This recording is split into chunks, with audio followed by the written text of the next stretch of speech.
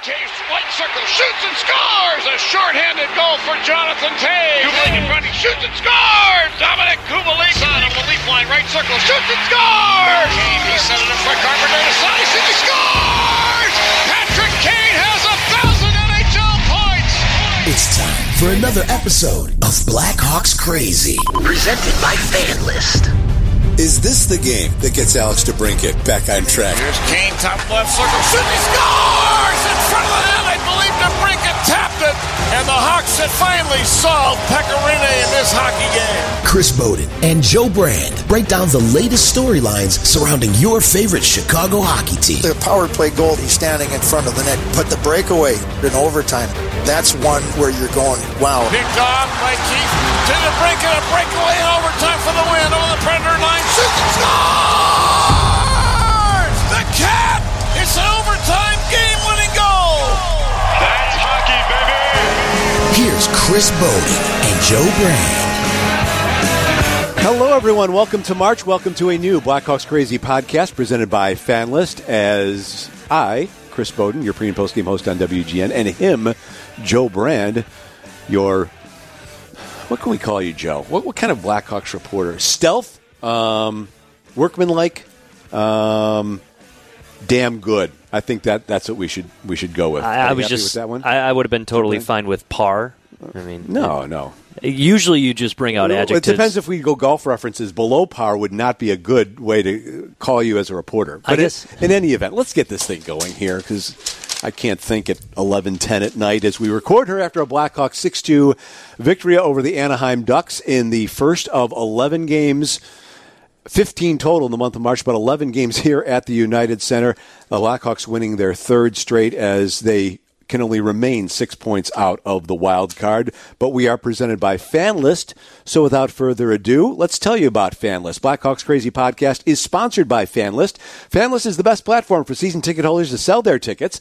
Are you a Blackhawks season ticket holder who sells multiple games? Get over to fanlist.com/BlackhawksCrazy, spelled FANLYST.com.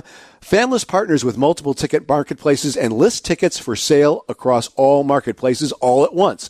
Sites like StubHub, Vivid Seats, SeatGeek, Game Time, and many more. And they do all the work. Multiple marketplaces will increase your ticket exposure, causing tickets to sell faster and for higher prices. Plus, FanList is free to use. Registration and listing tickets are free.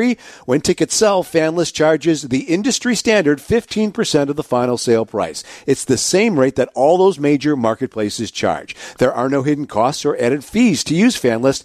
It's the best way for you as a season ticket holder to sell your tickets. Go to fanlist.com/BlackhawksCrazy to receive a $20 bonus on your first sale. FANLYST.com/BlackhawksCrazy. And thank you once again to FanList for being our presenting sponsor. We are also joined by Curtis Koch, our producer, who is kind of standing with his arms crossed, tapping his foot, overseeing and correcting all our mistakes here. Which meant we probably should have started over again from the top since I couldn't find an adjective for you, Joe. Well, you also promised him that he could read the FanList read. There's no third microphone here. Our Hall of Famer, Paul Zareng, did not come through with a third microphone. That's what here. You're going to blame it on? Okay. I think he's going to fall out of the Hall of Fame. His plaque is coming down. He's also in charge of the editing, so he could just record it at home and put it in there if he wanted to. That's right. We could do that. And he can pull the rug out from under us at any moment here because I don't know how to plug this stuff in or work the dials and whatnot. But without further ado, first of all, our stealth reporter wasn't even here for the start of the game. Joe working UIC basketball conference tournament action as the Mighty Flames came up a big winner tonight over Uipui.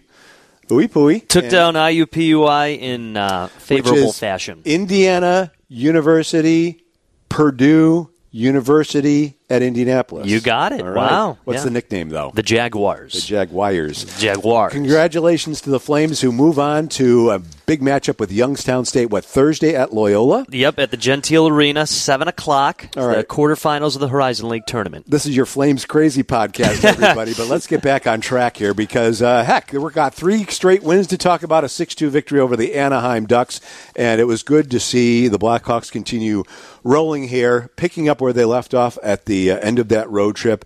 Nice wins in Tampa Bay and Florida.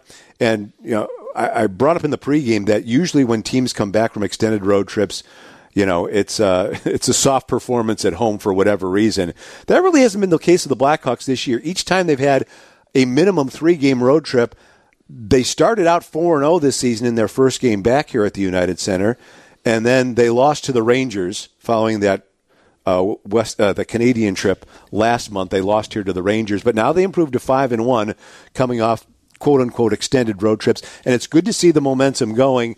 And what was also good to see, the line that Jeremy Colliton put together in those final 2 games of the road trip with Jonathan Toews, Dominic Kubalik, and Brandon Saad was a really, really good line for those 2 games in particular, and you're almost expecting that to carry over. Zero tonight, but it's the other lines that really pick up. And probably the most impressive one was from the number 1 star of the game, Dylan Strome, Alex Nylander, and Patrick Kane on the wings for Dylan Strome. And that line ended up accounting for, they were on the ice for 4 goals. So it was nice to spread the wealth here a little bit tonight. Blackhawks just abolishing all the stigmas that they've had. They can't win at home. They can't win in the black and white uniforms. And look at them today. But I think what you saw today was depth, and you saw a lot of it. I mean, we went into the dressing room after the game, and we're talking to who? Alex Nylander, Adam Boquist. I mean, so it's good to see that happening, especially with these young guys. You bring up that first top line. I don't think you can focus on it too much because of what the team did as a whole. And one thing that Jeremy Colliton's very right about is he likes the way that this team has played recently. And after Christmas, it wasn't as consistent as they would have liked it to be. But when it was at its peak, that's the Blackhawks that could be a playoff team. Who knows how far they would go, but that's the team that could be a playoff team. They had so much difficulty finding that consistency at the beginning of the year. And now you're seeing a lot more spurts of it. I think these guys are playing with a lot less pressure because the trade deadline is come and gone. Yes, they are still mathematically alive for a playoff spot.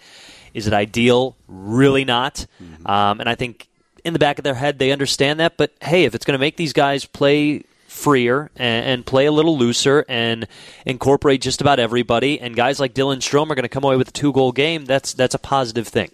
And as we end action on Tuesday night here, I mentioned earlier there's still 6 points out of the wild card spots, which now belong to Vancouver and Winnipeg. After the Jets won their game on Tuesday night, Nashville loses a 3rd in a row, this time to the Minnesota Wild. So it's Vancouver and Winnipeg at 74 points. Then you have Minnesota, which is 1-6 of 8. After a coaching change in the middle of a stretch where they were playing pretty well, Minnesota 1 point behind Vancouver and Winnipeg. They're at 73 points. Then comes Nashville and Arizona at 72, and the Blackhawks at 68. You're going to keep looking back at that Canadian trip when they went 1-4 as the one that's going to end up killing these Blackhawks. But I do believe there is another strong run in this team if it hasn't begun already. And the test will certainly be stiff in their next game on Thursday night against those high-flying Edmonton Oilers who remain within striking distance of the top of the Pacific Division along with the Vegas Golden Knights, as they have beaten 2 straight Central Division teams and blowing out Nashville on Tuesday and then winning in overtime at Dallas. Nashville on Monday, winning in overtime at Dallas on Tuesday while the Hawks were taking care of business against the Anaheim Ducks. And you mentioned some of the other guys you were talking to in the locker room. Before we hear from Dylan Strome from our WGN postgame show on Tuesday evening, Adam Boquist, second straight game that he has that little slap pass, making it look like he's going to fire it on net and then targeting a guy right outside the blue paint. Jonathan Toews on Saturday night in Florida, and then here on Tuesday night did it with Drake Caggiula, who scores in a second consecutive game. And it's been a season, obviously, of fits and starts for a 19-year-old defenseman in this league. Kind of rushed up, perhaps a little bit earlier than expected, and he flashes well, and then there's a little setback. There's some healthy scratches. Go up to the press box and watch a little bit, kid, after you make a couple of mistakes in games on that Canadian road trip. And now for 2 consecutive games, you see some of the way he sees the game and the way he can execute offensively. And The opponent's going to sniff it out, but for the here and now, it's good to see him have that vision and make those plays. And again, it kind of ramps up the excitement as to the potential of this kid. And it's good to just see him incorporating that with other players and other lines. I know I've mentioned this a lot this year, but Adam Boqvist is a guy that's a beneficiary of the surplus of injuries that the Hawks have had this year. So this guy is going to get a lot of playing time because of this. And I still feel like that does wonders for the guy of the status of a young defenseman like him. So he is going to try out some things like that, and it really worked today. And I get it. They played the Anaheim Ducks today, but it's the depth that was showcased today. It wasn't the stars just contributing. It was a lot of different pieces.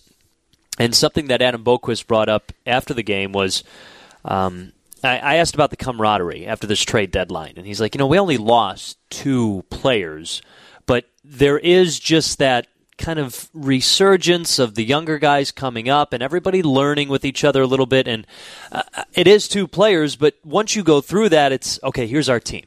Here's who we ride until the end of the season with, and here's who we got. So you get that little bit of companionship a little bit more, and I think it's very beneficial for a young guy like Adam Boqvist to be a part of that and gain some extra confidence from still being there. And looking at computer, I'm just startled now that Curtis takes a picture of us talking here to tweet out about the recording that he is witnessing here.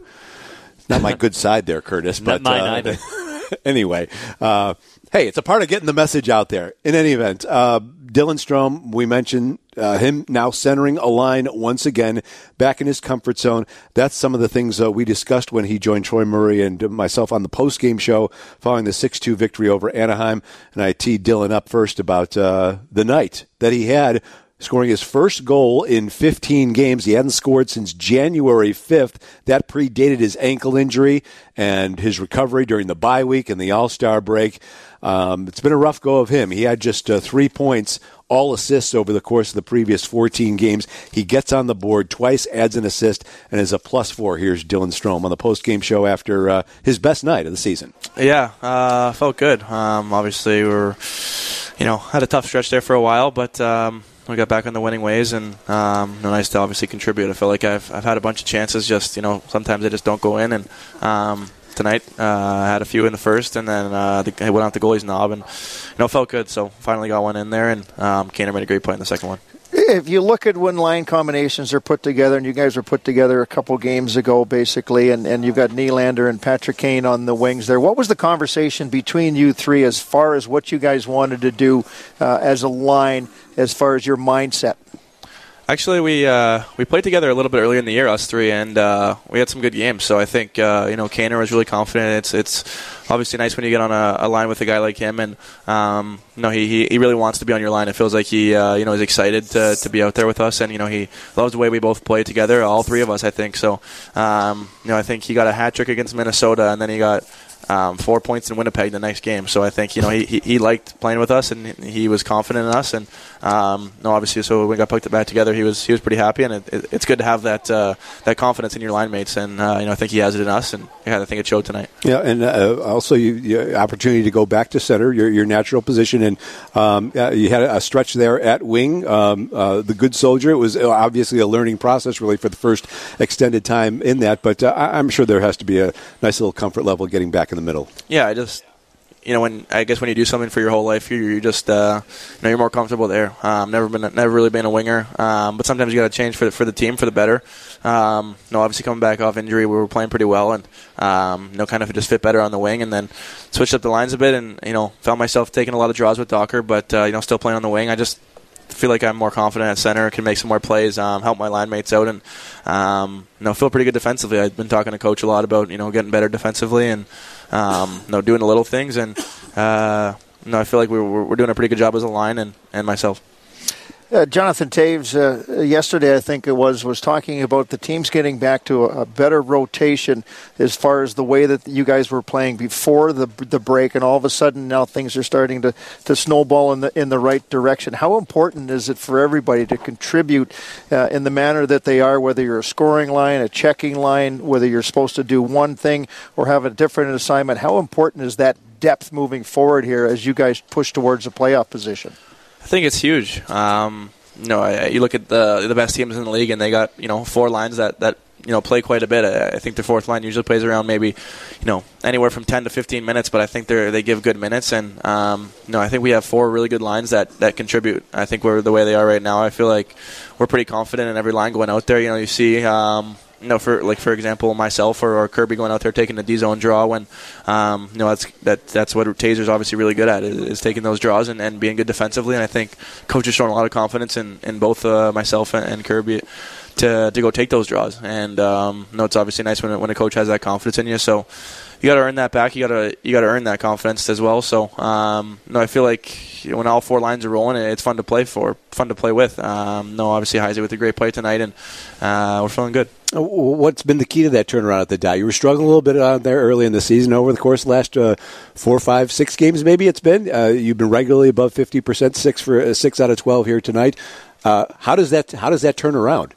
I think just I said it yesterday in the media a little bit. We were like just talking, and my minutes obviously haven't been the same since before I got hurt. But when you're playing wing too, and playing wing, and when you're out there, maybe 4 or 5 minutes less each game, it's more important that you win the faceoff and get out there and really try to figure something out with your line mates to get the puck back. If you're out there a couple less minutes a game and they're starting with the puck every time, it's not as easy. So really just trying to dig in and working on practice and using Taser and getting better, and obviously he's one of the best in the league, so it's a good guy to go against in practice. The goaltending has been solid all season long, and the way that Corey is playing right now, it's obviously got to give you guys a lot of confidence in the way that he is playing. If you guys do make a mistake, he's been there the last little while. How important is it for you guys as a group to have that confidence in your goaltending that's been there all season long? For sure. Even especially in Florida, those two games there, Tampa and Florida, he made absolutely massive saves, and tonight was no different. He made a bunch of huge saves when they kind of tilted the ice a little bit towards us, and Leonard was great obviously when he was here, and Crow's been great all year. They both. We haven't played as well in front of Crow as we did it for Leonard, and I think that's why the record's a little bit worse. But he's been playing the same the whole year. He's been solid and makes those huge saves that we need, and it gives us the confidence that if they get a chance, he's going to dial it in and stop it, and he expects us to score, and we've been helping him out there. Well, as we cut you loose here, I was gonna ask you about the opponent in 2 nights, which wins again tonight. Edmonton, after putting up an 8 spot, they go into Dallas and win in overtime tonight, 2-1. We'll save that. We'll save that for tomorrow and Thursday. But I gotta look ahead all the way to April 4th. I know what game that is. New York Rangers. You're still in 0-for against Ryan, and to add insult to injury, your mom goes into the opposing locker room and gives out the starting lineup here a couple of weeks ago. Are you back on speaking terms yet, or no? Yeah, I was. I felt like I played pretty good that game and just didn't get rewarded. Well, you won the opening draw. Yeah, obviously my mom. I think my brother's a loudmouth in their dressing room, and I think Coach Quinn decided to maybe rub it in my brother's face a little bit and get my mom in there. So she did 2 games in a row, and they won both. So I think Ryan said it aged a few years off his life, and it definitely aged a few years off my life. It's just tough to watch sometimes, but she had fun, and I think she'll remember that forever. So. Well, I mean, he's got to be getting the business too. But she went right up there and kissed him as soon as she got in the locker room too. I'm sure he put some money on the board after that. That's guaranteed for sure. Are you gonna let her do that for you one of these times? No, that's out. No. It's Dad's trip next year anyway, right? So that's good. You heard Troy and Dylan and myself talking about his recent success at the face-off circle. Kind of dovetailing into moving back to center, having to adjust to wing for a while there. But he wasn't very good at the Dot late last season or early on this season, really struggling well below 50% this season in the 43-44% range. But over the course of the last 6 games, 62%, had a monster game against the Rangers, and partly his brother winning 10 of 12. And on the night here, actually, we didn't include heading into tonight, in which he was 7 for 7, 6 of 12, or 7 for 14, one or the other. But again, 62% coming into the night, and that's important if he's going to continue to play center. There's also a thing in the back of his mind about his contract, which he says he's setting aside, but that certainly kind of plays into the psyche. Really good to see him going, and once again, you were wondering if that line, Patrick Kane getting shut out for consecutive games for just the third time this season, heading into this one.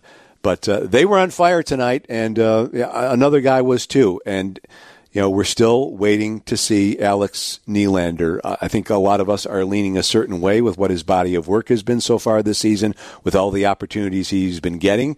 And he finally showed a little bit something, a nice little hold on the goal that he had as he approached John Gibson late in that second period, and then 15 seconds later setting up Kane for his 29th of the year, too. I think he showed a little more than just a little something. I mean, he had left with a +3 today. He had a beautiful move on his goal. I think that line was just contagious today with Strome clicking. And, I mean, heck, Strome, Kane, and Nylander, that line had 4 of the 6 goals today. But the whole Dylan Strome situation, this is easy to say in hindsight, but a lot of times when you move guys around, positioning in really any sport, you go back to the original position that they were, and sometimes having more responsibilities can help clear their mind. I mean, Dylan Strome has so much going on this year with, like you mentioned, a contract coming up. He dealt with some injury. He has struggled, and like you said, working out in another position might create more pressure, create more problems, create more questions in his head. So when you go back to that and you have the responsibility of, all right, face-offs and managing the line and creating the flow of the offense on the ice at that moment, sometimes it's easier to just score that way. I don't know if that's the case, but sometimes that is what happens, and it's almost like simple is better, and in that case, it's Dylan Strome going back to the spot he's used to. He was almost a point-per-game scorer when he came here after the trade with Arizona last season. Coming into Tuesday night, he had just 33 points in 52 games, obviously a lot of that having to do with the previous 14. No goals and 3 assists there during that stretch. But this is a what-have-you-done-for-me-lately league. Yes, you look great against the Anaheim Ducks. You got the Edmonton Oilers coming in on Thursday night, and let's see how you can hold up as far as that's concerned. But once again, haven't heard from Alex Nylander in a while, and after a goal and an assist on Tuesday night, here is the rookie, former Buffalo Sabre, after the 6-2 win. To get those goals and playing with the line today, I got some good chemistry, so we just need to build off that, and obviously we can get better. We'll work on that throughout the week. What did you see on that 2-on-1? It seemed like everyone just kind of ignored you when they had the puck. Yeah, exactly. I just saw he was kind of fading a little bit towards Taser. He was a little bit open, but then just saw it open lane to the net and like a mini breakaway, so I took it and scored. You like that move, don't you, when you're coming in slow on the goaltender? Yeah, of course, just fake the shot a little bit and go back. And he was kind of coming out a little bit for waiting for the shot, obviously, because it was a 2-on-1, but it was nice to get that one. What do you think you have to do just a little more consistently to keep this going and, to stretch it out and, have more games like this? Yeah, of course, you need to keep building off through our practice, having good practices correlate to the game, which I think I've been doing. I think I've been playing well lately, and just need to keep building off that, and obviously playing with Kaner and Stromer, we just got to keep working hard every day, every shift, and we can build good chemistry. We thought we got better throughout the game, and it was a lot of fun. Obviously a big night for the whole line with Strome also scoring twice. What's clicking with you guys? I mean, we have played a little bit together throughout the season, and I thought we've been playing well together through those games. So kind of everybody wants the puck. We all want to play the puck too. So I think we work really well together, and obviously playing with Kaner and Strome has been really good. So just need to keep going to the net when Kaner has it, and he finds me and Stromer in the open plays there. What do you see in Corey right now with the stretch of games now that he's played? It looks like he's really hitting his best stride of the year. Yeah, I mean, he's been playing really good all these games. He's been really helping us out, and it's really confident for us players when we have him in the back of the net. So he's been doing really well, and we just need to keep playing now 3 in a row. So we got a big month ahead of us that we need to keep going here. What do you think's been the key to the streak so far? Well, I think we're playing more simple in the D zone. We're helping each other out, talking more, getting more clean plays out of the D zone leads to better offense. We're getting the pucks to the net. More guys are coming to the net, and we're playing a solid game. So we've been getting better and better throughout each game. Alex Nylander now with 9 goals and 23 points on the season. Hasn't been taking a seat very often. He has been given plenty of opportunities, and as we were just talking about, what have you done for me lately, league? And let's see if Strome and Nylander, not to mention Patrick Kane, can keep things going against what's going to be a real interesting matchup. how to match up against the Edmonton Oilers, who are on a serious run here. And again, this week so far, blasting through the rest of the Central Division. Nylander, by the way, that was his 61st game. Again, 9 goals and 23 points. And that's part of the narrative that we've discussed in previous podcasts. If the Hawks do fall short of the playoffs, all right, then let's see what some of these young kids can do down the stretch. Because Jeremy Colleton, we played a bite in our pregame show, him raving about the leadership and the follow-us kind of mentality of Taves and Kane and Keith and Crawford here during this recent stretch, where a lot of guys, even veteran guys, would say, all right, forget it, let's start polishing the golf clubs. But they've kept their nose to the grindstone. The Blackhawks continue playing hard, and they seem to be determined to, at the very least, make it interesting here down the stretch. If they can't get over the hump, at least make it interesting here. And now, I guess the other big thing, besides from young players, can you start winning at home consistently? Because they haven't been able to do that for the last 2 or 3 years either. And yesterday at practice, Jeremy Colleton was talking about that with Dominic Kubalik, how he's a guy who wants to have the puck, and he wants to be that guy to show the offense. I mean, this is a rookie, and he's doing that. So I think that speaks a lot to Dominic Kubalik's character, and I think you don't get that unless you have the type of leadership that the Blackhawks have, like with all those names that you mentioned. And that was something that Corey Crawford talked about too. It was interesting. I think he called them high-pressure games. It can be very beneficial for the young guys, and they can. I don't know if you call these games high-pressure games, but maybe for some situations this year. But it's tough to call it that. I do like the approach that the players are, still saying, we understand where we are in the standings. It's still mathematically alive, so we still think it's alive. Because whether the cynical crowd out there wants to believe it or not, but right, yeah, but even if you do, what do you expect these guys to say? Right. And if you're Jeremy Colleton, you got to have that same approach too, and that's what he has. Well, before we hear from Jeremy after the game, a quick question for you. I pose this to Troy as well. Patrick Kane now ties Dominic Kubalik once again for the team lead with his 29th goal. I asked this to Troy the other night. For the second time in 3 years, are we going to have a rookie Blackhawk telling Patrick Kane, here, hold my beer while I win the team goal-scoring race? Was it DeBrincat 2 years ago? Is that what it was? Wow. No. That's interesting, because honestly, if you didn't say that, I wouldn't have remembered that DeBrincat passed him, and I still would have to put my money on Patrick Kane. How can you bet against Patrick Kane? But that's pretty interesting. Wow. Kubalik now with a 2-game goal drought after his hat trick in Tampa Bay. In any event, let's hear from Jeremy Colleton. And you will also hear Jeremy here being asked what happened early in the third period when Corey Crawford, I believe, took a knee to the face mask while playing a puck. And by the way, thanks for filling me in on that, guys, as I went to the grub line as that occurred, and I'm like, wait, Malcolm Subban's in the game? It all happened very fast. And the thing was, Subban came off so quickly when Gene Honda says, now in goal, number 50, Corey Crawford. I'm Minute 10. Like, come on, Gene, you got it wrong. It's Subban. How did you just miss this? And I was wrong. It happened so quickly. So we all need a mulligan there. So it was a quick return, an awfully quick return for Corey Crawford if it comes to concussion protocol based on his history. But he clarifies why that happened so quickly here, among other things, as he discusses his team's 6-2 victory over the Anaheim Ducks. Important win for us, first game after that road trip, and typically that's a tougher one. But I was pretty happy with our start. The first 10 minutes, I thought we were aggressive and did a lot of good things.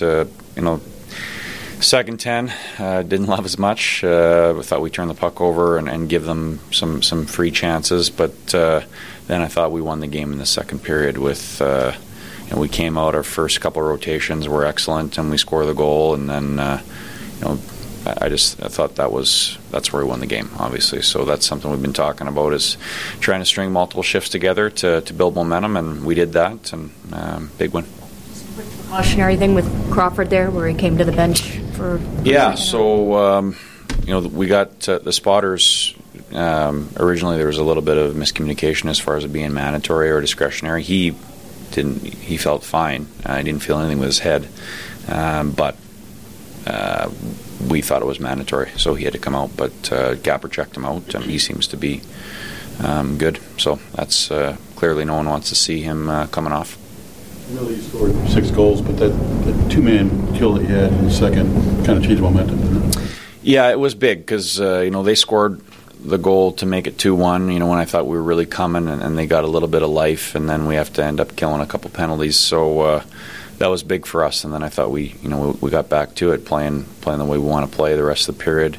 But if it's a tie game or whatever, then obviously things would be different. So a lot of good things there. I know you guys have been engaging a lot of what Boquist does by what he's doing in the defensive zone, but just to see him be a little bit more offensive and get involved in the offensive zone, it seems like he's getting more comfortable doing that. Yeah, and that's part of the package he brings for us. He won't have to defend so much if he can be cleaner with the puck, and I thought him and Dunk tonight were really on the same page as far as being an option and clean and flat and hard, and whether that was on the breakout or on the offensive blue line. So that was nice to see, and I'm sure he's going to get better and better. I'm sure there'll be some steps back too, but he was good tonight. What did you think of that 15-second stretch by Nylander? That was pretty good. It's Canner's like, why are you taking us off? I'm like, 2 goals in 1 shift. What are you going to do? So, no, he made some plays tonight, and that line, there's a lot of skill on that line, and if they work away from the puck and get above the puck defensively, then they're going to be in the offensive zone, and then they can do some special things. You've seen Nylander pull that move off in practice numerous times and in games occasionally. What does he need to do to just be more consistent and be able to be that player more often? He's trying. It's going to continue to be a work in progress, and again, I go back to just the work away from the puck, and sometimes just making a hard, clean play, with sort of an assertive mentality. I think sometimes he wants to do the right thing, but he also wants to make a play, and he kind of get caught in between. And I thought tonight he made a lot of assertive plays, and that's what he needs to do. What about Strome? Big night for him too after struggling lately. Yeah, and I think he's been getting better and better over the last few weeks. More and more active away from the puck. I think playing center, he's been really good. I think in D zone, he's done a good job. It's obviously been a point of emphasis for him to be really good down there, so he can get out of there and play in the offensive zone. And I like his game the last few times. Before your trip to Florida, a lot of people might have said this team can't do anything anymore. 3 in a row now. What's the core that makes this happen? How do you keep it going? Oh, they're not going to quit. They're never going to give up. There's been multiple times through the year where people could have said and probably did say that this group is dead and buried, but we got lots of games left, lots of home games left, and we've shown that we're resilient. And ultimately, it's just finding that consistency in our game. We have a lot of young players, and that is going to be a challenge. But I think we're improving all the time. There's Jeremy Colleton after his team's win over the Anaheim Ducks 3 in a row now, 30th victory of the year. We're going to give Ernie Scatton a night off for introducing our Slap Shots segment, basically because you guys are giving Ernie a night off. We're tweeting it out there, but you're not getting back to us, with the exception of our pal Margot here. Her question was what we thought of Malcolm Subban's performance. Which you already asked Troy, so we already have. That was our lead question in the post-game show. We don't want to bury the lead, so we went right to Malcolm Subban's minute 10 performance without facing a shot, although he did have some activity around him. But speaking of goaltenders, let's get back to Corey. Last 16 games, 38 goals against. He came in, I have not updated the numbers here, but he came in his previous 15 with 36 goals against, a .928 save percentage. In the last 16, he has allowed 2 or fewer 11 times, and the rest 3, with the exception of the crazy sloppy 6-5 loss in St. Louis last Tuesday. So Corey Crawford looks like the best type of Corey Crawford right now. And this comes in the wake of Robin Lehner being traded. But even prior to Robin Lehner being traded, he was playing better than Robin. And Robin's come out and said a couple of things, and there's been some back and forth with some of the media here in Chicago about, reports that are out there, him, either validating or denying or shooting down stuff that's out there from a media perspective, where contract negotiations were going. And you have the quotes here too, Joe. After he left here, he was very gracious, saying, thanks to Chicago, great team, wish them luck, great fans, yada yada. But then when he got to Vegas, he started talking about his time here in Chicago, and I think he's revising history a little bit here. Let's not be mistaken. Robin was great, and took the net from Corey for a stretch for much of December, going past the first of the year into January until January 3rd in that, I think it was a 7-5 loss in Vancouver. Wild game there where he tweaked his knee, finished the game, but then he had to sit out a couple of games for that knee to recover. I think it was only 2, maybe 3, before he was backup eligible again. But in the meantime, Corey established some momentum, and then the times that Robin got back in the net, he was not as effective. You combine that with contract negotiations that we cannot be sure how deep they went, how serious they got, to what degree they were at. But it all led to him being traded to the Vegas Golden Knights. He will remain an unrestricted free agent and head into the offseason on the market. But you have the quotes that he said a couple of days after he got situated in Vegas to one of the reporters out there. And I'm sorry, as much as I respect Robin and for as blunt and honest as he was in terms of his play and the team's play while he was here, this quote of mine, it got me scratching my head a little bit, and I can't agree that he's necessarily stating, I won't say fact, but the way things really were here. So he said this to Justin Emerson of the Las Vegas Sun. I went to Chicago to help them out and got promises of getting a fair chance to play. I came there with a good mindset, fit into the team. I didn't play much in the beginning or beginning of the season. Even if I played well, had a good camp. Eventually, I took over and I won. I think I won 9 out of 10, 12 out of 15, and we walked up 1 point out of a playoff spot.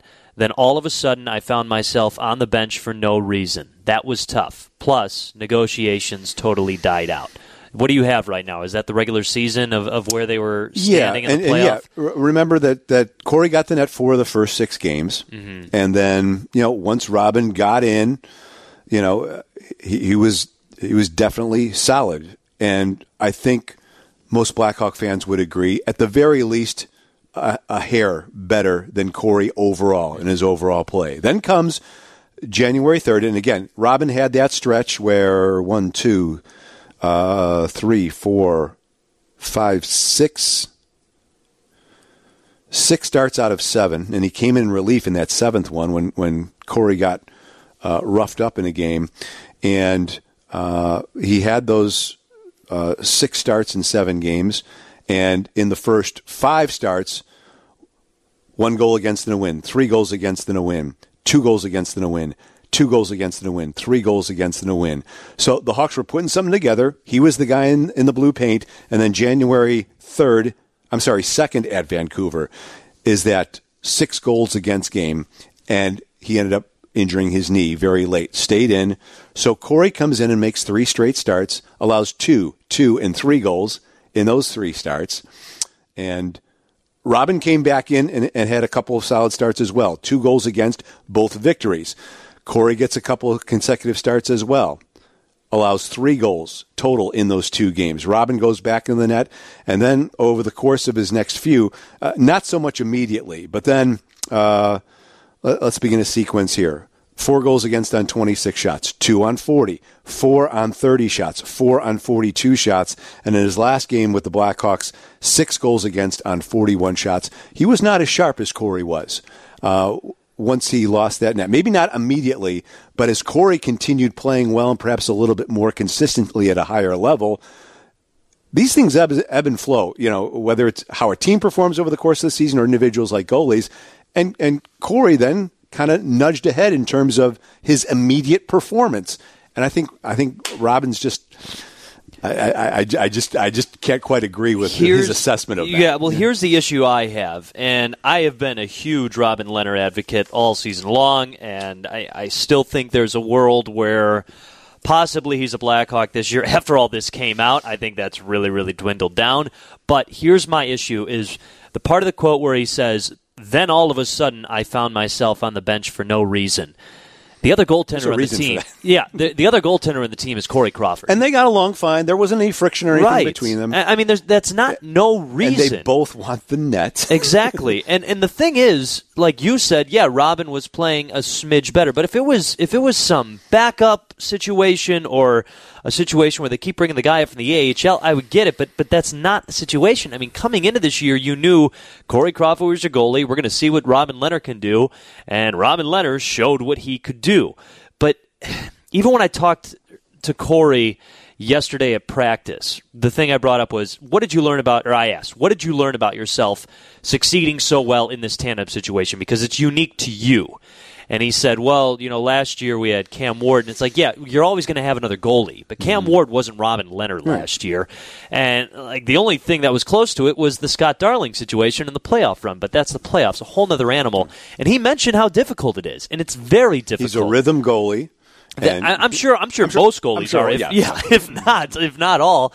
But I think Robin just really took it to heart when he did so well, and he would find himself on the bench. But I mean, Chris, remember when the Joel Quenneville game came, and we thought for sure Corey would be a shoo-in because that's what Jeremy Colleton does. He lets players go against their old teams, but in this case, it would have been. He's been great in his career against Florida. Exactly, too. And he started Robin Lehner. So I mean, there were situations where Corey Crawford got the spot on the bench, and I'm sure he wasn't happy about it either. I agree with you. I just think this was a little bit too reactive for him to say this, just because the part where all of a sudden I found myself on the bench for no reason, there's a reason there, and it's a good reason. And in some of his quotes, in different exchanges that follows, he comes to admit that the whole contract thing was playing on his mind, as we were assuming on a couple of our podcasts when that play started to slip a little bit.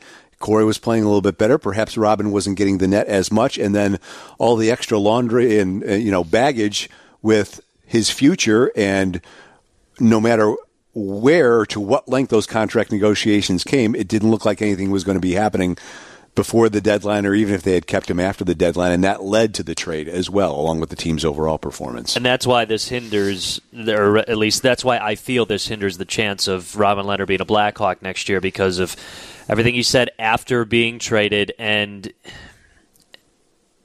going into the trade deadline. Like you said, he said it took an effect on his play. And then all this stuff comes out about possible contract negotiations that they never met on the money. And that's what I don't get. The story came out that Robin Lehner offered to the team, I would take less money for a shorter term. And then Robin Lehner says on Twitter, I'm trying to find it exactly. There was some back and forth between him and Chicago media. I said I wanted to be this was between him and John Dietz. I said I wanted to be paid fair after you asked me if I would take less because of my history. That was earlier in the year. Early January.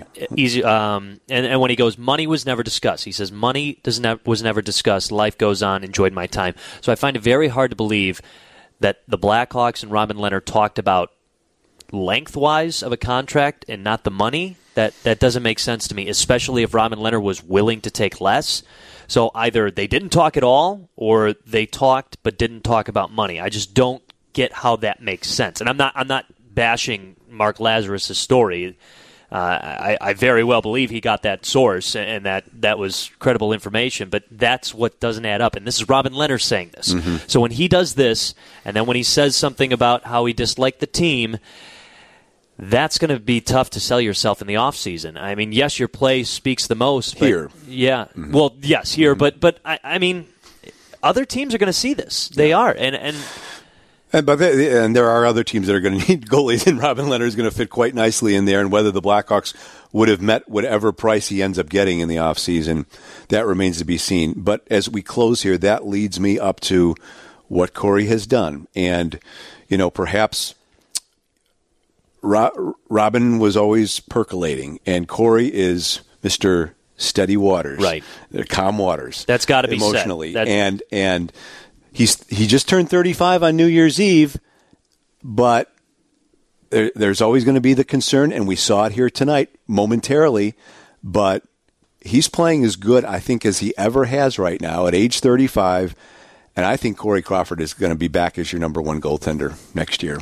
And Corey, I'm sure, based on the long history between the two, they'll reach something that's amicable for both sides to get it done, and for him to be the number one, and either Delia or Lankinen, one of those two guys being the backup. Well, and it definitely makes the most sense now. And again, I don't know how many times on this podcast I talked about how I would love to see Robin Lehner back, and I still think he is a fantastic goaltender. Yep. And like you said, he's going to land somewhere. He's going to get paid, but I highly doubt it's going to wind up in a Blackhawks uniform. But you're right. The whole Corey Crawford situation is he was steady as a rock towards all this trade negotiation. And granted, it was Robin Lehner being in the middle of the majority of the trade negotiations rather than Corey Crawford. But, I mean, this is still a guy that in some cases lost not his job, but situations, lost games earlier in the year because of the teams playing in front of him. Yeah. So, I mean, this is a guy that didn't care about that and was still Corey Crawford throughout the season. And as we wrap up here, this final footnote on Robin Lehner in his second game for the Vegas Golden Knights, a 27-save shutout against the New Jersey Devils. Wow. And it's a New Jersey team that had been playing well. So Robin's 2-0. He's allowed a total of, I think Buffalo scored twice against him in that first game, once or twice against him. Yep. And 32 of 34. So now there's some potential for something going on with him and Marc-Andre Fleury here down the home stretch for Vegas. How old is Marc-Andre Fleury? He's mid upper 30s, and but he's the guy in Vegas. He's the face of that franchise, and sounds familiar. And he had his previous start wasn't as sharp, and it opens the door for Robin maybe to get a couple consecutive starts here, and that's going to be something very interesting to watch, whether those personalities, and Marc-Andre Fleury is as easygoing a guy as possible, but when you are the guy and you're the one that they have leaned on for the first couple of years of existence, that could end up being a rather interesting dynamic down the stretch for the Golden Knights. That's the other thing. I think Robin Lehner has so many good qualities to be a playoff goaltender. He's a vocal leader. Mm-hmm. He's a guy that can get hot and stay hot. He's a guy that's just in the zone. And I brought it up before. It would have reminded me of the Corey Crawford, Scott Darling situation of 2015. All right. With that, we will say farewell for now. Curtis is itching to get out of here. He's tired of sitting, listening, and posting pictures of us in our prison cell room here. But in any event, we want to thank you all for listening once again. And if not subscribing to the podcast, which we encourage you to do on iTunes and Apple Podcast, if by chance you choose not to, if you do, it'll be ready for you every time we have a new podcast ready and posted. If not, Joe and I will be tweeting out the link to the podcast on WGN. You can find it on WGNradio.com, as well as our Twitter accounts. Joe's at Joe_Brand1, the number 1. I'm at Bowden Tweets, so you can look for that multiple times per day when we have a fresh one out and then some. Our next Blackhawks Crazy podcast, presented by FanList, and thank you, FanList, will be coming your way Monday morning. We're going to go 3 more games, and after the Blackhawks take on St. Louis, we'll see where they are and what their record is after taking on Edmonton. Going to Detroit, which we expect to be Malcolm Subban's, well, it's not a debut anymore, his first Blackhawks start. And then they come home here to take on the St. Louis Blues, and all the Blues did was win their 8th in a row on Tuesday night as they continue setting the pace in the Central as defending Stanley Cup champs. So again, we will talk to you on Monday with our next Blackhawks Crazy podcast. Thanks to Ernie. Thanks to Dan Long back at the station for allowing us to do this the fancy way through the Hall of Famers equipment here in the United Center bunker. And thanks, as always, to Curtis Koch for producing for us, if not tweeting out pictures of us on our bad sides here as we record this edition of the Blackhawks Crazy Podcast. Have a great rest of the week and weekend, everyone, and we'll talk to you on Monday. How about that? He's won it. The Hawks win the Stanley Cup. Thanks for listening to the Blackhawks Crazy Podcast. Tell a friend, subscribe, and join the conversation. And follow the guys on Twitter at Bowden Tweets and @Joe_Brand1. That was great!